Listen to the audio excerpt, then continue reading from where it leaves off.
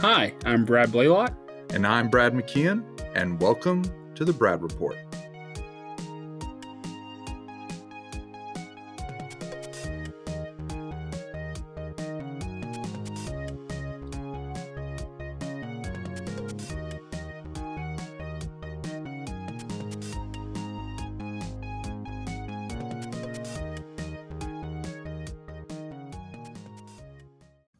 Warning. The Brad Report contains spoilers. This episode is brought to you by Couch Pillows. Is it decorative or is it functional? You decide. The Brad Report can be found on Apple, Breaker, Pocket Cast, Radio Public, Anchor, and Spotify. Please rate and review us 5 stars only and make sure you subscribe. You can also follow us on Instagram and Twitter at The Brad Report. Last time, we talked about Avengers Age of Ultron, the second team up of the Marvel Cinematic Universe. And this week, we'll be belly flopping into the debut of Ant-Man. And kicking it off with our summary, I'm going to toss it to my co-host.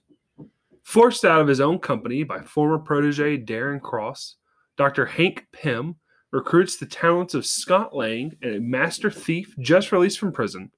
Lang becomes Ant-Man, trained by Pym and armed with a suit that allows him to shrink in size, possess superhuman strength, and control an army of ants. The miniature hero must use his new skills to prevent Cross, also known as Yellow Jacket, from perfecting the same technology and using it as a weapon for evil. Nice summary. Thank you, Google. Thank you, Google. All right, so I'll kick us off with our themes. The first theme, I think it's pretty apparent, and if you have it, we can talk about it together. But I have, the father and the child relationships with Hank and Hope, with Hank and Scott to some extent, and then Hank and Darren, and then Scott and his daughter, and all of these father and child relationships.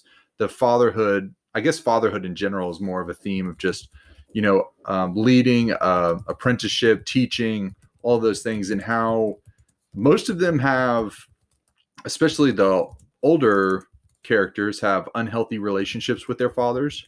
But Scott's trying to have a healthy relationship with his daughter, Cassie, and so it's there's you just see a lot of that dynamic throughout the film, which is a lot of the drama and is hinging on that father relationship. Yeah, I think specifically the relationship with the daughter, father-daughter relationship. Father-daughter, yeah. You see that with Pym and his daughter.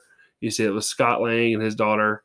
So I do think it is a parent child. That's the word. Yeah, child. Couldn't think of child. Who is it? Ultron. I'm pulling up Ultron there. I couldn't remember what the word child was. But yeah, you see that. But I think it is specifically father-daughter in this, which is, kind of a special, unique relationship, right? Daddy's little girl, all that stuff. Oh, of course. Yeah. So that's good. Yeah. Redemption is a big theme. And it's kind of a cookie cutter theme. But, Scott Lang is in prison when we meet him, right? Or he's getting out of prison. And he is presented as this master thief and is recruited because of that. He's recruited because of his kind of unseemly characteristics, if you will. But over the course of the movie, he's redeemed into this great father and this good guy who becomes a hero by the end of it. Yeah, no, I had that theme as well. Second chances. Hank Pym has this whole speech to Scott about second chances and making it right and redemption. And there's a theme of reconciliation where Hope is working with Dr. Pym, but even though they haven't fully reconciled yet, she's holding on to bitterness and he's not being forthright and honest with her about why he's made certain decisions that's greatly affected her and traumatized her. So, but yeah, redemption for Hank, redemption for Scott, and unfortunately there is no redemption for Darren Cross. Yeah, we'll talk about Cross a little bit later, but what did you think about it? Did you think okay, let me ask you this. Is there another villain in the MCU that he reminds you a lot of, his storyline? His storyline. I'm sure there is. I mean, it's kind of like the protege It seemed like Obadiah. Obadiah, yeah. It's just like bald businessman that's working with they're smart, but they're not quite as smart as the person that is in charge of the company. It's pretty much the same story as Obadiah. Yeah, except he's younger than He's younger than Pym, and Obadiah was older than Tony. Sure, but still the like second in command, someone trying to take over the company type of deal. Yeah. Clearly a bad guy. Right. Yeah. Needs some mental health counseling, and yeah, we'll get into him more where there's some things I just think I'm like, wow, this is why you're a villain? Like, you couldn't get over this? Anyways, my final theme is sort of possession and property. Okay. And the way that they talk about the Pym particles specifically with Howard Stark at the beginning, who discovered an element, is saying the Pym particle is the most revolutionary technology ever devised. We've got to use it. And then Darren Cross is trying to take possession of it. And so that idea, or recreated the idea of when you create something that can change the world, who does that belong to? Yeah. Is that theme, and what that Hank has the ability to give it to whoever he wants to. He can give it to his daughter Hope if he wants to, but he never does. And he's like, this is my creation. I own it. I decide. And yeah, but then when Darren Cross recreates it differently, does that then belong to him and not to Hank? What do you think? I don't know. I was thinking through that, and I was like, I don't know who it belongs to at that point, because, you know, if someone comes up with an idea, but 100 years later is like, does it belong to them, or does it belong to the person who originally had the idea? You know, or not even 100 years, but like a few years later. What do you think? So, like, I guess, like, when you like, are there certain discoveries that are too big to belong to the person who discovers them? I don't think so. I don't know. Like, you discover like an entirely new element. Like, do you? I don't know why you wouldn't want to share that. Well, do you get to own that? Like, is that yours, or does that just belong to humanity in general? I would want to say it belongs to humanity, but at the same time, if it's like one of those things where, you know, Frankenstein's monster kind of thing, it's like, oh, well, we shouldn't have messed with this to begin with. Right. Quote unquote. We see that in literature all the time, but played out would just, I mean, I don't know. Yeah. What do you think? Do you think there's anything that is too big to, or if someone creates it, it shouldn't belong to them? You know, the Iron Man and the Tony Stark suits, you know, he's in Iron Man 2, he's brought before that hearing. He says, they're mine. You can't have them. Yeah. So it's kind of nebulous and not like super, I guess, like ironed out, but I do think they're like Tony took existing things and built something new. Discovering a new particle or something like that level, I don't know that you can own that, right? Like, if you discover a new planet or something, like you're the first astronomer, and sure, it may be named after you, but I don't know that you can own that planet. It's just there, and it belongs to the universe. Yeah, I mean, I think it's something like, well, now we're getting into like the patent system and all that stuff, and sure, it's just like, well, how does that play into I guess movies? They're movies, so it doesn't really matter, but into real life, you know, those kinds of things. Anyways, I just thought it was interesting. Yeah. Do you have any more themes? Yeah, just finding and cherishing mentors. Right. So I think mentors are like a super common theme in superhero movies, right? It's the Yoda, the Obi-Wan Kenobi, Mr. Fox, or Professor Charles Xavier, and Alfred. Right. Now we have Hank Pym for Ant-Man.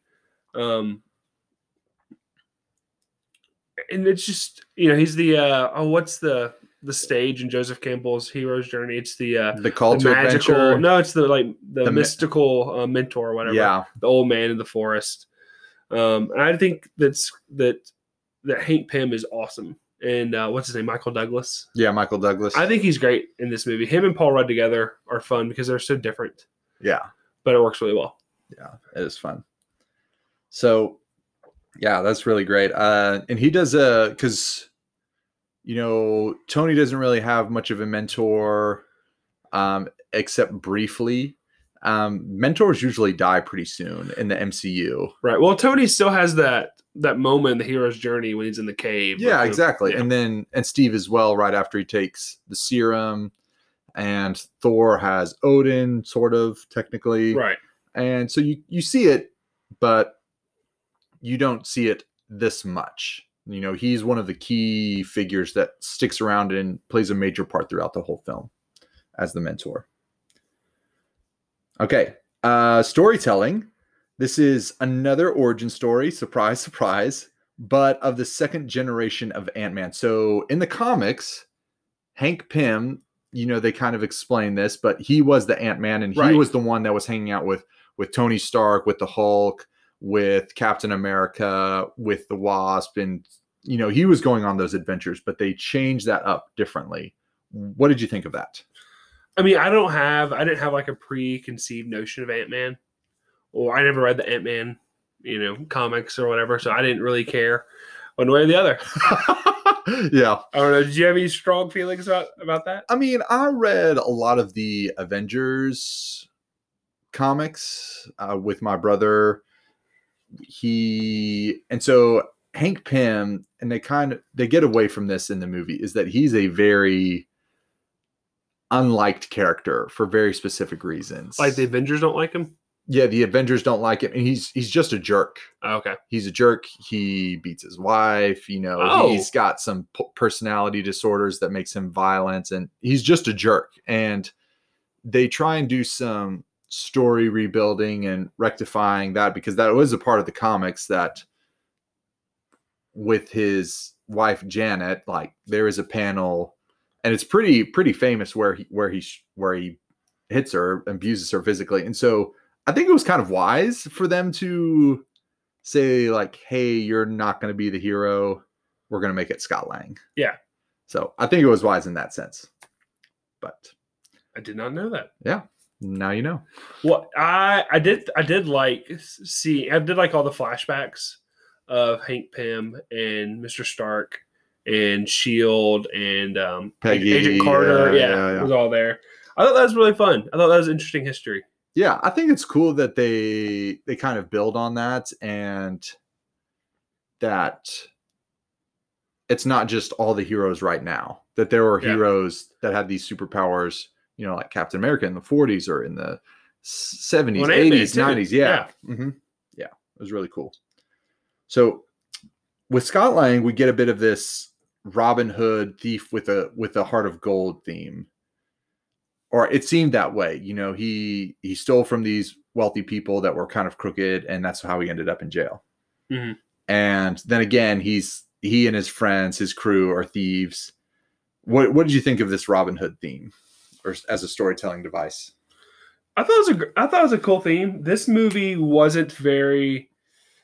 This movie is very different from a lot of the other Marvel movies in the sense that it's very low stakes, right? Like, if this movie fails, it's just, or if the heroes fail in this, it's just technology falls in the wrong hands, right? It's an Ultron where he's trying to wipe out the world, or Guardians of the Galaxy where the galaxy's getting wiped out, or anything like that. And it's probably the most low stakes movie of Phase 2, right? And this is the ending of Phase 2, so it makes sense. And it makes sense that the character's power is to shrink has the smallest stakes. But no, I like the Robin Hood thing. I think it plays well. I think that even though that's kind of a unique theme in the MCU, this movie still kind of feels like copy and paste hero movie in a lot of ways. Yeah, it's pretty predictable, I found to be, with as soon as he says, hey, don't mess with the regulator. Yeah. As soon as he said that, I said, oh, there's going to be a point in the movie where he's going to mess with the regulator, and he's going to be fine. So that's, I thought it was fine. And I agree with you that there was a lot of copy paste. And the last bit of note is that Edgar Wright, who did, Hot Fuzz, Baby Driver, all those things, he was originally hired and then left due to quote unquote creative differences. Well, I think he wrote 5 different scripts for this movie. Yeah. 5 different versions of the script. Yeah. But this movie was in development before Iron Man began in development. And so I imagine there was like a pretty big shift in the vision. Just vision and like where they want to go with MCU as a whole and all that stuff. Because they started this before even Iron Man was so in yeah, production. yeah, So, back in like 2006 or 7. right. Before then. And so I imagine they had a very different feel for what they wanted this to be by then. So I get it. But I mean, they had Adam McKay to rewrite it and Paul Rudd to rewrite it, so it was fine. Yeah. So it was fine. Do you know that Edgar Wright says he still has never seen this movie? He's hurt. He says he never will. He's hurt, man. He's heartbroken. Artists are delicate.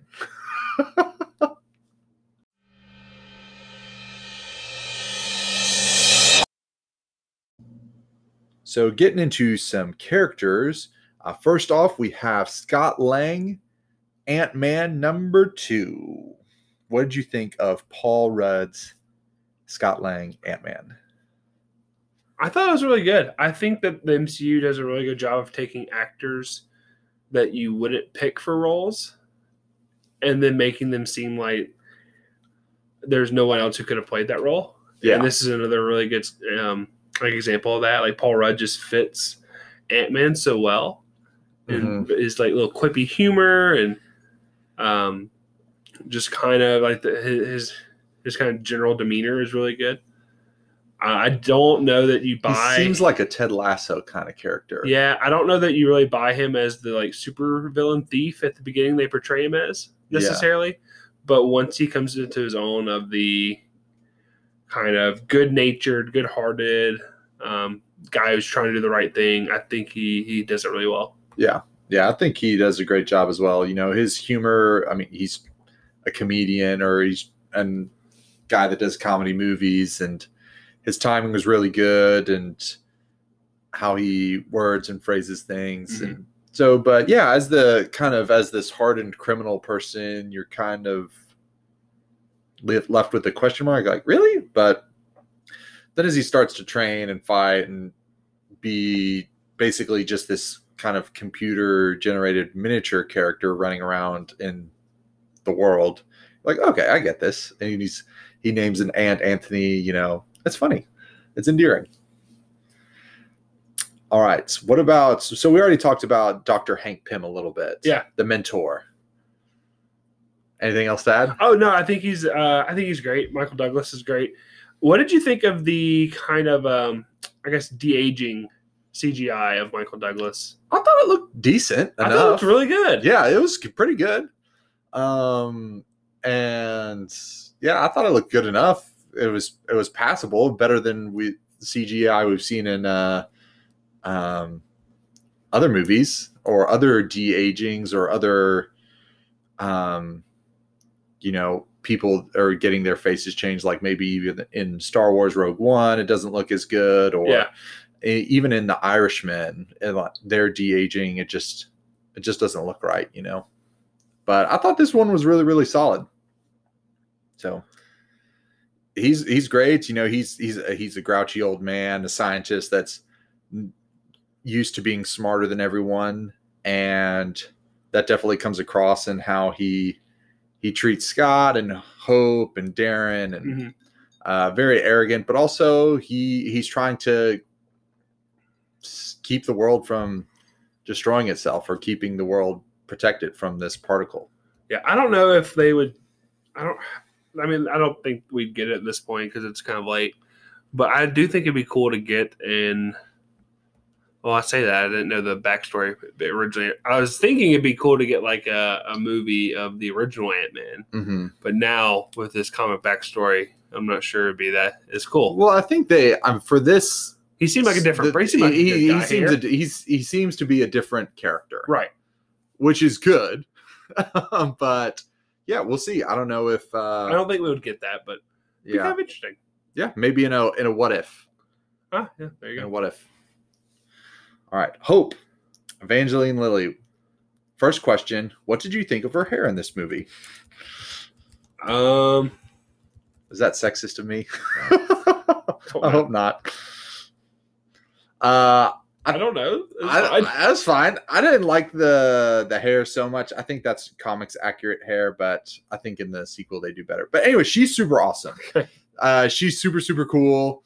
She's basically teaching. She kicks Scott's butt all over the place. Yeah, because she was ready. She was ready. She's been ready. Mm-hmm. And she even says, I'm the right choice for this.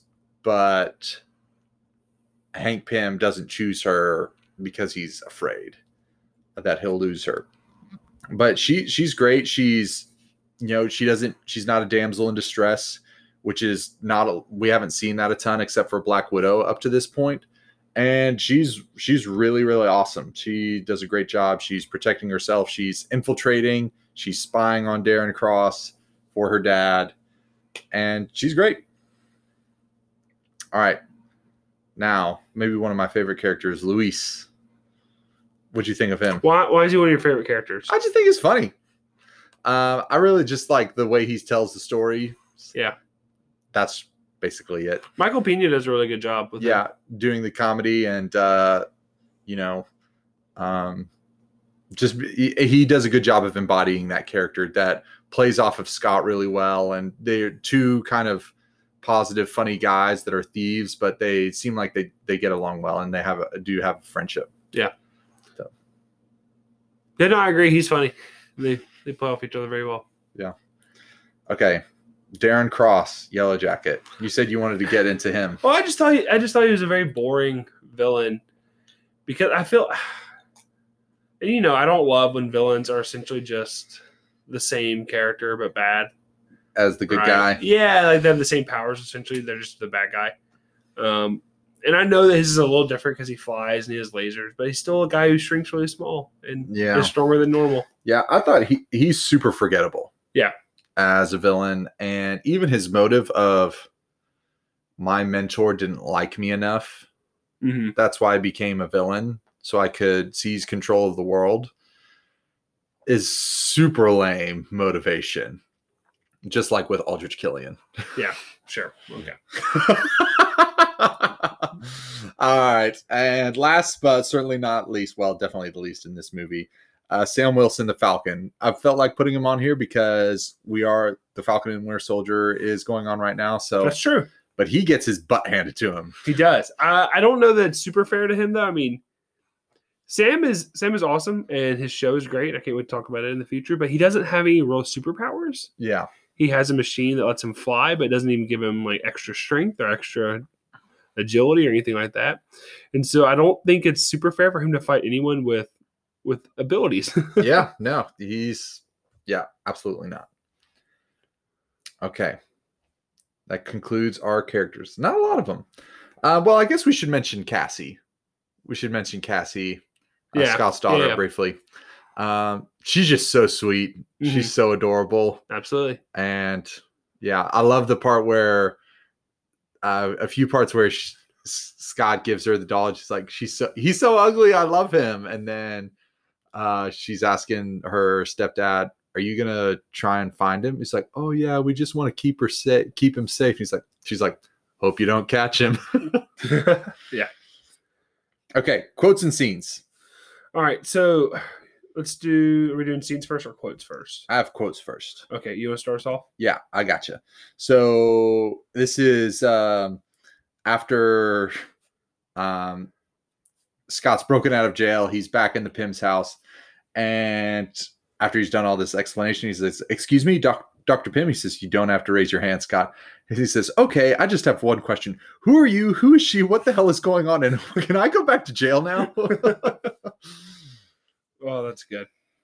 Hank says it's a trial by fire, Scott, or in this case, water. The bathtub fills with water. Scott jumps out. "Well, guess you're tougher than you thought." Yeah, that was a good one. So this one is from Hank. It's kind of embodies that redemption theme. It says, "Second chances don't come around all that often. I suggest you take a really close look at it. This is your chance to earn the look in your daughter's eyes to become the hero that she already thinks you are. Mm. That's a good quote. Yeah. Because kids do kind of like instinctually, not every case, right? Obviously, like you have a decent parent, but like kids kind of instinctually do think that their parents are like these superhero figures. Yeah. Yeah. I remember when I was really small and we were at a pool in the summer and it was in the deep end that was 12 feet deep. And I had no concept for 12 feet deep. It was just like, oh, it's deep. And my dad's kind of hanging on to the side, treading water, watching me, making sure that when I jump in off the low dive that like I'm safe. And then he's like, all right, we're only going to do a few more. I can't touch the bottom of the pool here.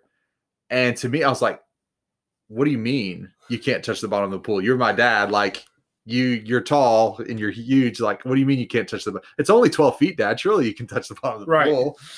But yeah. Is it my turn? Yes. Baskin Robbins always finds out. That was really funny. Oh, that's funny. Baskin Robbins always finds out. My next one is my days of breaking into places and stealing stuff are over. What do you need me to do? I want you to break into a place and steal some stuff. And Scott goes, makes sense. All right. You have any more? One more. Frank and Hank Pym. Long time no see, Dr. Pym. How's retirement? How's your face? Yeah. Oh, that's great. So my last one is with Scott and Sam. And Scott says, don't worry, he can't see me. Sam says, I can see you. Scott says, he can see me. Then he scales up and then he unlatches his helmet and goes, hi, I'm Scott. And Hope goes, did he just say, hi, I'm Scott? That was really funny. Okay, scenes. You want to go first? Yeah, my favorite scene in this movie is the Thomas the Choo Choo Train fight. Yes, I have that as my first one too. That is a really cool scene. It's really cool and it's really funny because he's throwing these cars and then he's blasting them, and then when they actually do hit him, like nothing happens. Well, they're throwing it, and when they're zoomed in, it looks awesome because they're throwing these things that are like 5, 10 times their size at each other. They're blasting them out of the sky. It's awesome. And then I think, is it Wasp or Ant-Man that gets hit by the train? I think it's Wasp, right? Or not Wasp, Yellow Jacket. Yeah, he kind of even like holds up his hands like, oh no, I'm going to get hit. And then zooms out and the train just casually falls over. Yep. I had that as my first scene as well. Luis telling stories when they kind of do the flashbacks. It's kind of, drunk history when they're all doing Luis's voice, and it's really funny to see how they're all talking about this stuff. And it's just really, really funny. I think that's part of the Edgar Wright script that continued probably was true to, because that seems like a very Edgar Wright thing for him to do stylistically. Sure. So, but that was really, really a lot of fun. Yeah. I really enjoyed the journey through the quantum realm. Yeah. When Scott shrinks so small. Beautiful. I thought it looked really great. Yeah. And I thought that was a really unique way to design that. And I thought it was good. Yeah, absolutely. So my last one, I guess it was just the training montage as he's messing up and he can't get through the door. And then he's still struggling to learn about all these ants. And, any training montage is, it's a training montage. Yeah, it is what it is. Last, I like Antony. Yeah. I think he's great in the scene where Scott finally kind of masters riding him and he brings him into the battle. It's a lot of fun. Yeah. Only because he's a normal ant. He's a normal ant. A flying ant. Only in a Marvel/Disney movie will they make you care about the life of an ant, R.I.P. Anthony.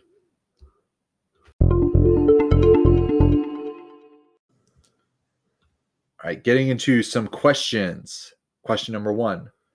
Does Ant-Man have the best superpowers? Like of everyone in the Avengers? So, out of everyone we've seen right now, or do you think he has one of the best superpowers? I mean, he's obviously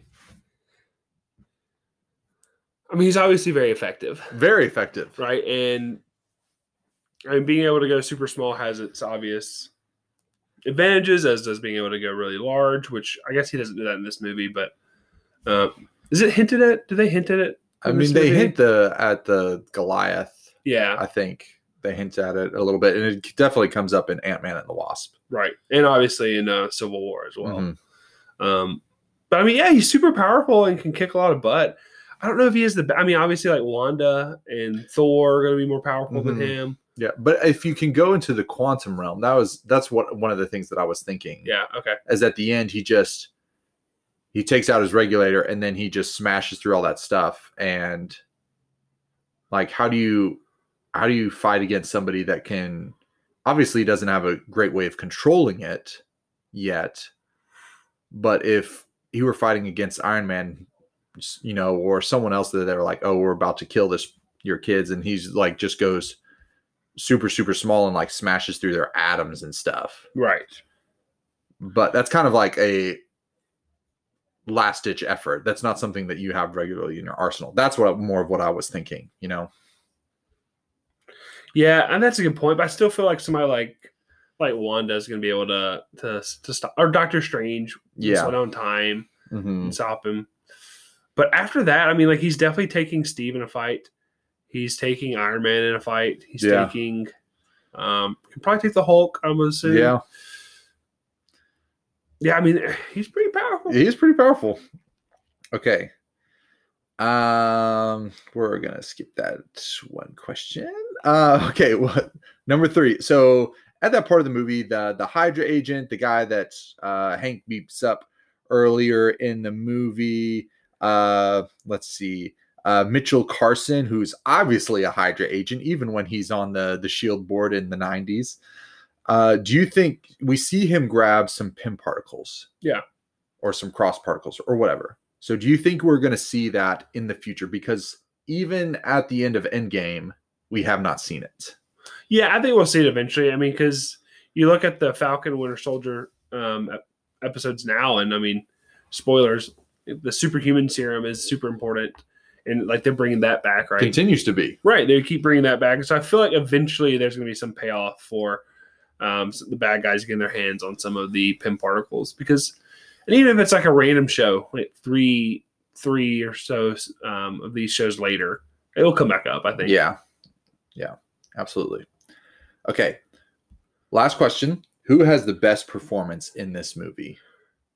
Paul Rudd. Yeah. I think Paul Rudd's really funny and genuine in this movie. Yeah, he really carries it. So I think Paul Rudd as well. Okay. Now we get to the point in our show where with our MCU, where we're going to do some rankings, doing off of the Rank Kings podcast, but this time we're going to do all of our heroes, all of the villains, and all of the movies that we've covered up to this point in the Marvel Cinematic Universe. So you usually go first. I'll go first this time. Okay. So number 1, Captain America. Number 2, Black Widow. Number 3, Rocket Raccoon. Number 4, Iron Man. Number 5, Vision. Number 6, Quicksilver. Number 7, Wanda. Number 8, Ant-Man. Number 9, Thor. Number 10, Star-Lord. Number 11, Gamora. Number 12, Drax. Number 13, Groot. Number 14, Hulk. Number 15, Falcon. 16, Hawkeye. Number 17, War Machine. Okay. Ours weren't that different. Yeah, you made me feel real guilty about dropping Iron Man down so much. So so I bumped him up. Yeah, they weren't that different, though. So I have number 1, Iron Man. 2, Black Widow. 3, Star-Lord. 4, Rocket. 5, Gamora. 6, Captain America. 7, Falcon. 8, Drax. 9, Groot. 10, Ant-Man. 11, Hulk. 12, Hawkeye. 13, Wanda. 14, Thor. 15, Vision. 16, War Machine. And last, Quicksilver. Yeah, that's right. Because he died 40 minutes after he was introduced. That's true. Very valid. Yeah. As soon as everybody else gets another movies, they're all going to jump up above him. Yeah. And there's some of these that I know are going to jump up for me as we talk about other things. Yeah, absolutely. But some people will continue to stay at the bottom. Sorry, War Machine. Rip. All right, villain. Number 1, Loki. Number 2, Red Skull. Number 3, Obadiah Stane. Number 4, Ultron. Number 5, Ronan. Number 6, Alexander Pierce. Number 7, Vanko. Number 8, Abomination. Number 9, Aldrich Killian. Number 10, Darren Cross. Number 11, Malekith. Okay. I had number 1, Loki. 2, Aldrich Killian. 3, Obadiah. 4, Ultron. 5, Ronan. 6, Red Skull. 7, Alexander Pierce.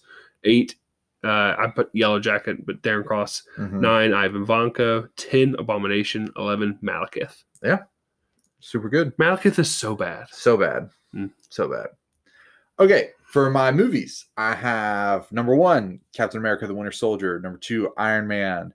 Number 3, Guardians of the Galaxy. Number 4, Captain America, First Avengers. Number 5, The Avengers. Number 6, Iron Man 2. Number 7, Age of Ultron. Number 8, Ant-Man. Number 9, Thor. Number 10, Incredible Hulk. Number 11, Iron Man 3. Number 12, Thor, The Dark World. Okay. We actually have Ant-Man in the exact same spot. So I have 1, Iron Man. 2, Guardians of the Galaxy. 3, Winter Soldier.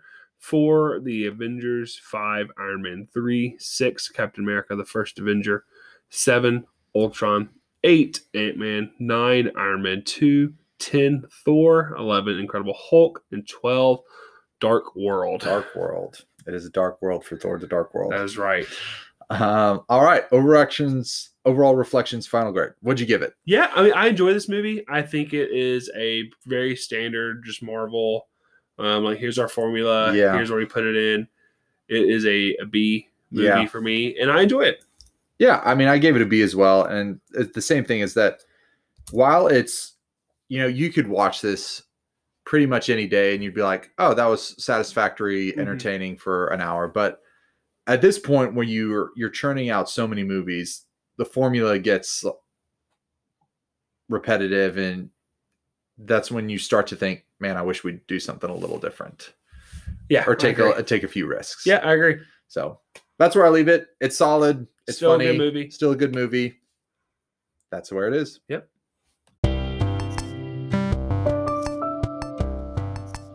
All right, everybody, that's going to do it for another episode of the Brad Report. We hope that you dug what you heard. We hope that you will like, subscribe, give us a 5-star rating, follow us on social media, and until next time, love you 3000.